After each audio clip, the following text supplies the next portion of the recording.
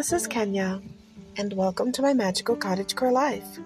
Today, we're going to talk about something that many gardeners and especially lawn mowing people might not like. A little plant that's many times classified as a weed. It's very invasive, but it's very useful. It's called chamber bitter, Phyllanthus urinaria. And I don't want to gripe about its appearance. You'll get the joke later. But it's very useful.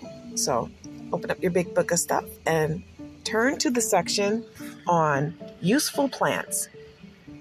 And let's get started.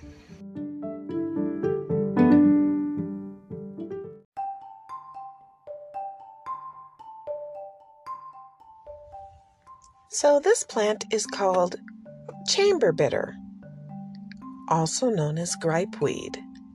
I told you I'd tell you about the word gripe later. It's also something that is known as stonebreak.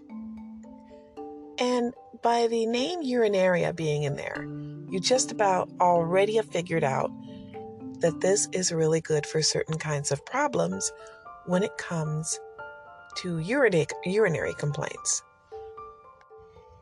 It's been used to help with colic. It's been used to help with kidney stones. It's been used to help with babies who are just colicky, But one of the things you probably know about is that it's really good for kidney and liver problems as well as the urinary tract specifically. And that pretty much would be a big gripe if you had those issues. So that's why I made that little jokey joke in the beginning.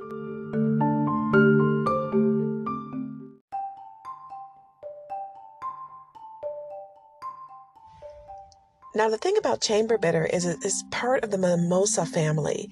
That's why when you see it, you think you see mimosa. It has those leaves that look like touch-me-not, and it kind of looks like mimosa, like a little baby mimosa tree, but it's really not mimosa. Once you get used to identifying it, you'll know. It does invade, and it has the weirdest seeds. And I know we're not supposed to judge and call things weird. Nature is full of weird, so that's kind of, dismissive or reductive to say something's weird. But it is weird. The seeds are like little wart bumps underneath the plant, and it just looks weird to me. It just does.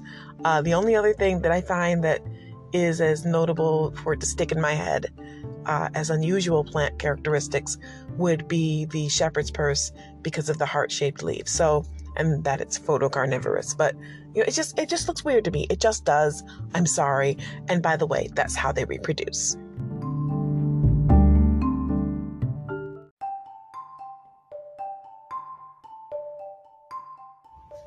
Now, one thing you want to remember, if you decide to leave your chamber in the evening looking for chamber bitter, you're going to be disappointed, because chamber bitter, like many other portions of the mimosa family or members of that family, have a tendency to close at night. They do, actually. It's not just a tendency, it's how it is.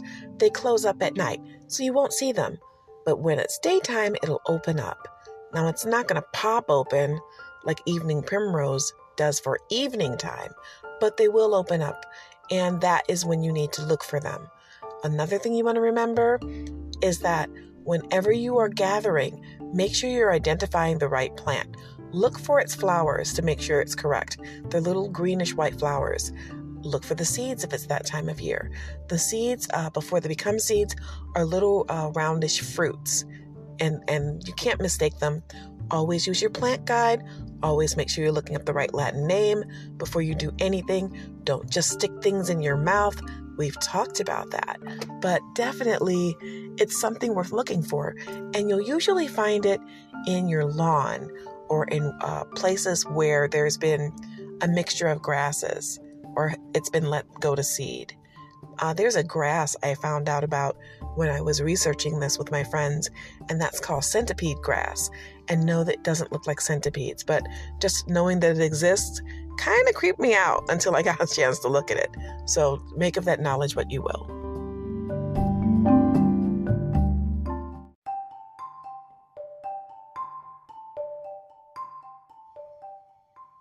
So I'm going to say something, and I hope you won't be embittered about it, about chamber bitter. You get it? Bitter? Embittered? Don't look at me like that. It was funny. I thought so. Anyway, chamber bitter also is an aid in digestion because it's what you call a bitter tonic. Now, I love sweet things.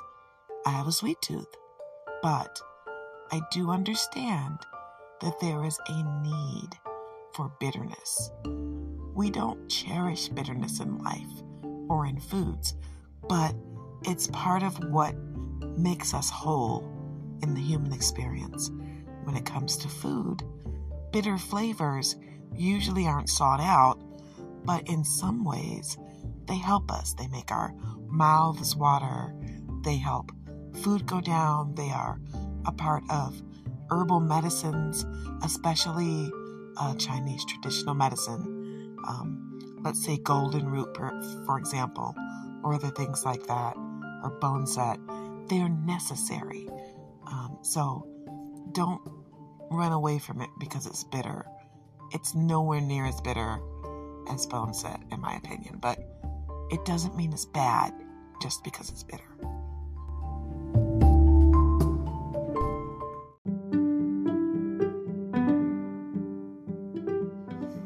And this brings us to the end of our episode on chamber bitter. Usually our episodes are a lot longer, but I just didn't want to dwell on a bitter episode.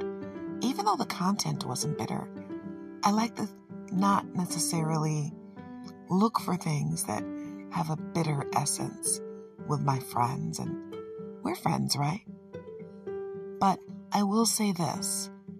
Just because something is a little bit bitter doesn't mean it's not useful, and it doesn't mean it's not something to appreciate.